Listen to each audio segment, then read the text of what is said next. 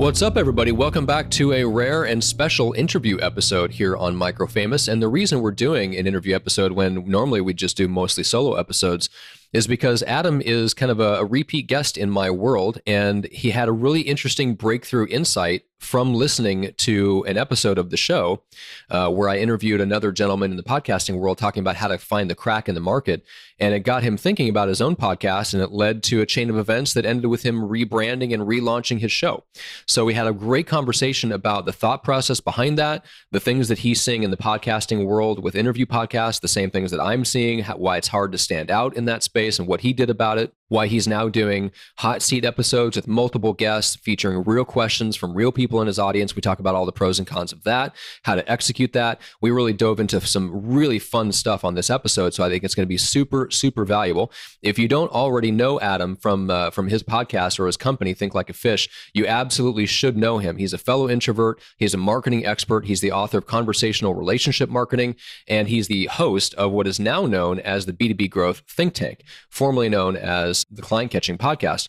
And when I met Adam, he was hosting the Client Catching Podcast. I was fortunate to be a guest on that show. We struck up a great relationship and business friendship, and we've introduced some people behind the scenes to each other and just had a kind of a great time getting to know each other. And we think very, very similarly. And so I think you're going to really enjoy this conversation because we go deep on things that really is kind of inside the latest tactics and techniques of what's working in podcasting, what's not working in podcasting, what we're seeing work in the B2B kind of sales and marketing world, and all kinds of fun stuff. So without further ado, let's jump into the conversation. This is Adam King. Make sure to check him out, thinklikeafish.co.uk, as the domain gives it away. He is a lovely Brit over there in lockdown land. And so I'm excited for you to get a chance to listen to this kind of behind the scenes, inside baseball conversation on the mechanics of rebranding and relaunching a show and the thought process that went into it. So here is Adam King. Adam, officially welcome back to the show. Thank you very much, mate. It's good to be here. Well, I know you're out there in lockdown land, but hanging in there, and you've gone through a major. You've taken some time and rebranded the podcast, really relaunched it, and changed some stuff with the format. I know there's a whole bunch of stuff we could talk about on just business and life over the last year, but catch us up just on the podcast specifically. Yeah, so as you say, this has been, I guess, a kind of a lockdown love affair, I guess, with the change of the podcast and all the rest of it. But I think that it was like everything in life, in business, and if this past 12 months haven't taught us anything, it's all about evolution. It's all about change, and you need to be able to adapt and be agile and work to things. And I think that certainly from where the old version of the show was, which was over 100 episodes, it was successful, it worked, and it did what I wanted it to do for the business and for myself. At the time, the Client Catching Podcast was retired, and now it is a B2B Growth Think Tank. And I think that there were a few reasons for it. One was I believe it now supports more from the business side of things, where I'm wanting to go and what I'm focusing on and the problem I'm solving for my clients. I also started to see a bit of we had this conversation a little bit before, but there's a lot of people that have started podcasts in lockdown and all the rest of it. And it's very easy just to set up an interview podcast and talk to people. Yeah. But it's not that easy to then be different from every other podcast out there that is doing the same. Yep. So I wanted to do something a bit different. I wanted to actually be able to not just have great conversations, because that was where the benefit for me was. I also wanted to start to build an actual repository of real world solutions that have been masterminded and brainstormed between two people, or maybe three people, or as it is in a few of the live launch that I did, it was 4 people. So it's essentially, the big change is the format, and we are featuring what I'm called the virtual hot seat, which is, if anyone's been to a mastermind, if anyone has been involved in those sorts of things, it's where somebody gets put up onto a seat and the group asks questions around, or they say that they've got a challenge, and the group asks qualifying questions to find out what's actually going on, and they help them solve their problem. Now, because it's a virtual hot seat, the person isn't on the actual hot seat themselves. It's somebody, as a listener, it's somebody out there that is sent in a challenge that they're experiencing right now when it comes to growing their business. Mm-hmm. And the guest and I, or the guests and I, work through how we would go about helping or thinking about solving this problem and coming up with actionable solutions. So essentially, every business goes through cycles and stages and evolutions. Mm-hmm. There are going to be people out there that are either going through or about to go through similar things. Yeah. So it will become that repository of, right, where can I go to find or discover solutions that I could actually use help with right now? And that is the idea, that over the next, because I started the podcast thinking, right, I'm going to be doing this for 10 years. 2 years into it, it wasn't that I was getting jaded with it. It's just that, could I see myself doing it for the further 8 years in exactly the same format? Right. Possibly, but I didn't get as excited by having this new format because, to be honest with you, I get to exercise my own problem-solving skills. Like I get to exercise that muscle, and it helps me and it benefits me thinking different things and hearing somebody else and bouncing off ideas.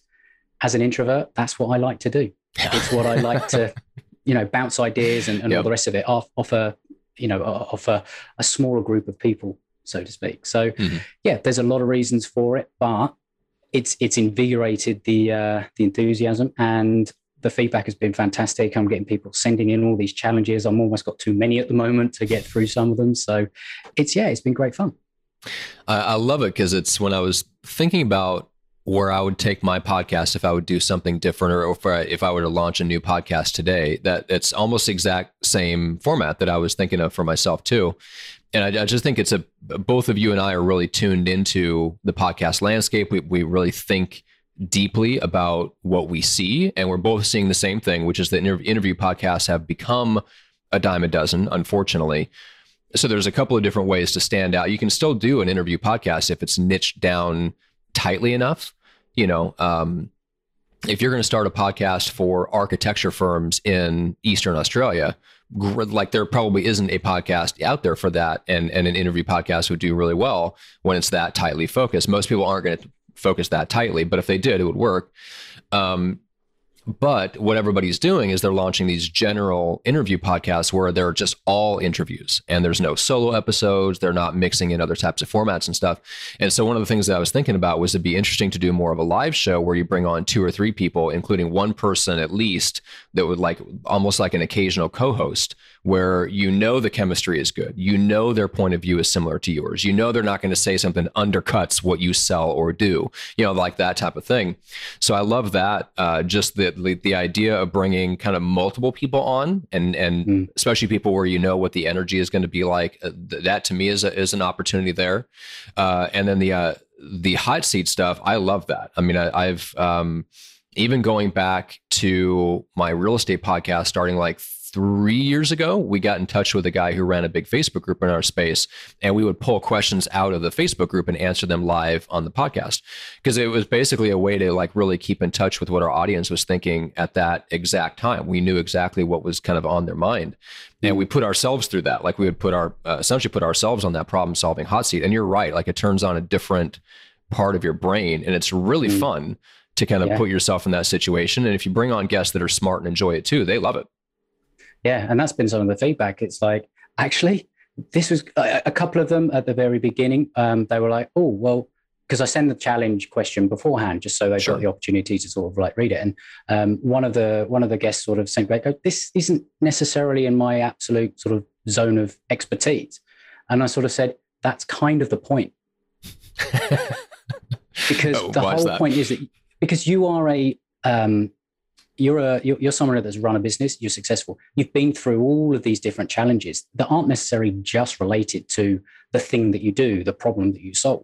Mm-hmm. You are going to have a unique perspective that somebody who may specialize in this won't necessarily have, because you're not the expert necessarily in this, but you have a unique experience that you have gone through. And it's kind of like, we're not asking for necessarily the right answer.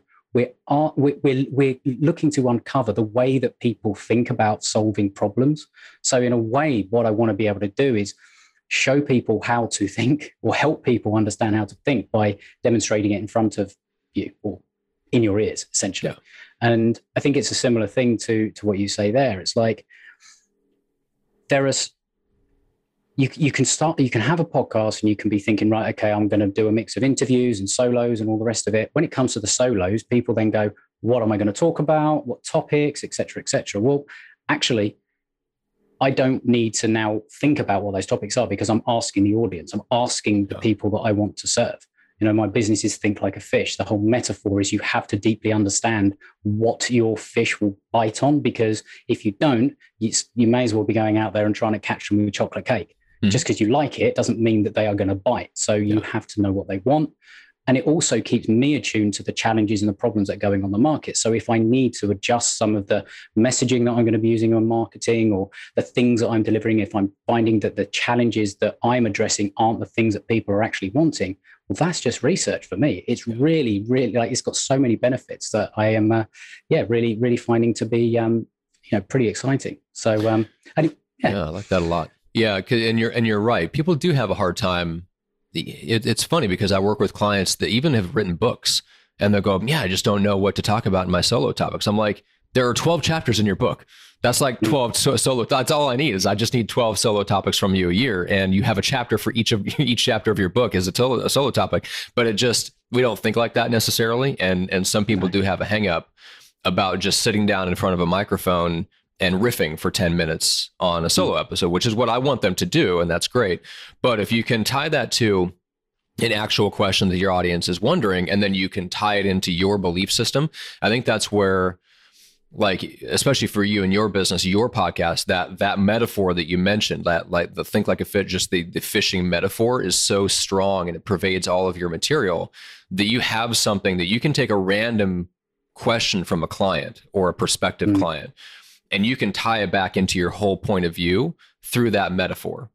You can always tie it. Like, I think that's one of the things that you're really good at is tying it back into that metaphor so that you're not just giving a random one-off answer to a question. You're using that question as like a springboard into like an insight into how you believe and how you see the world. And that is true, because when you get to know me, you either love or you hate the fishing analogies because they are quite frequent. They come up a lot, but it's been the thing that I've used to describe things for so long, and people just get it. They might not like it. It can be quite crude and you can, whatever, but you get it. You understand it. It suddenly makes sense. Mm-hmm. And I think that there's power in that, but there's also then, one of the other things that allows me, I mean, we're sort of going off the topic a little bit, but what allows me to sort of bring things back is having a framework that everything that you do lives in. So you get to, it's kind of like what you're saying there, you bring everything back. So you've got your big idea, like the thing, like the message, the fishing analogy, that kind of thing. But then you have to create a wrapper. You have to create a container that will allow you to essentially, like, you could ask me any question about digital marketing, about business development, and I would be able to tie it back into my framework, which is the Growth Accelerator ecosystem. There are 3 parts to it, and there are 9 sections, and everything you can ask me about lives inside one of those. Yeah. So it allows me as a frame of reference. So any question, you could ask me literally anything, and I know how to bring that back to something in there that would be valuable and be able to answer the question. Yep. And having those 2 things together, like, it makes it, because I maybe I didn't do this before because I didn't have this framework. I wouldn't necessarily have been comfortable to answer any question. But now it's like, okay, well, let's look at where this would live essentially in the journey that you're looking to go on. Yeah, and to me, that's the difference between just putting content out and kind of adding value versus putting content in the world that actually creates demand for you is exactly what you just said. It's understanding your belief system and your point of view so well that, just about anything, even if it's just you answering random questions from an audience, it's that ability to tie it in to your belief system that all leads back to the big idea. And the big idea is what creates demand for what you do in the world, the service that you provide to clients. I think that's where people get off track with everything from Clubhouse to Instagram to whatever, is they spend so much time trying to quote unquote add value, and they're chasing attention and engagement so much that they forget that if you put content into the world that is just not tied to anything, it's not tied to your belief system, it's not tied to your big idea, it may get you attention, but it never leads to sales. No. And I think that there's a big thing in there as well. If people are wondering, well, how do I come up with ideas for content, or I just am not sure what I should talk about or anything like that, just what I often say is just remember this: the world is not starving of content. Like there is so much content out there, but what they are lacking most of the time is context. It's like, where does this live? Where does it go? So it's kind of like, we are having this conversation around podcasting and all the rest of it. But you've got to realize that a podcast is just one part of what you would do to both attract the attention of clients, bring them into the journey, build trust and all the rest of it. It's just one part of an entire sort of framework that you need to have. Like you have to still then understand who is your ideal client. What is your compelling offer that is going to entice people in? Do you then have a system to capture them and the assets that are required in order to systematically nurture and turn those into clients? And then do you have a way of being able to get in front of enough of those people at scale? Like those are the things that you need to understand where that podcast piece lives within that overall ecosystem. Otherwise, you may as well just be talking to one microphone and not hit record because nobody is going to listen. That is true. Yeah. And all those things you said are 100% true, which is exactly what led me to eventually put all this stuff into the Microfamous book, because I found that people were looking at podcasting probably the same way you and I originally did when we came to it, which is like, it's the answer. You're like, no, it's not the answer. It has to be part of an ecosystem. And if you get all the pieces of the ecosystem right, it works amazingly well, like gangbusters. But like anything else, if you get all the other pieces of the ecosystem wrong, just having a podcast or just having any sort of marketing vehicle won't save you. One final question though, on just while we're on the topic of the format change, because I'm curious, how do you decide who are those three people that you bring into an episode like that? So in terms of, the live version was done with previous guest of the Client Catching podcast. And a lot of the panels that I will be doing will include at least past guests that I know have the ability, not the ability, but are going to be comfortable in that environment. Yeah. So there is a known entity. Comfort zone. There is a known entity in terms of, I understand that these people are going to be quite comfortable and they're not going to talk over everyone that, sometimes that happens and dominate the conversation, because that can happen. Mm-hmm. So that's part of it. Maybe as I go on, I will get better as the facilitator and won't be worried so much about that. But it's a genuine sort of, thought and concern. But it's more, I need to do a lot more research on the kind of person. It involves, this is all work. Like, it's all research. You've got to understand what you're trying to achieve with it.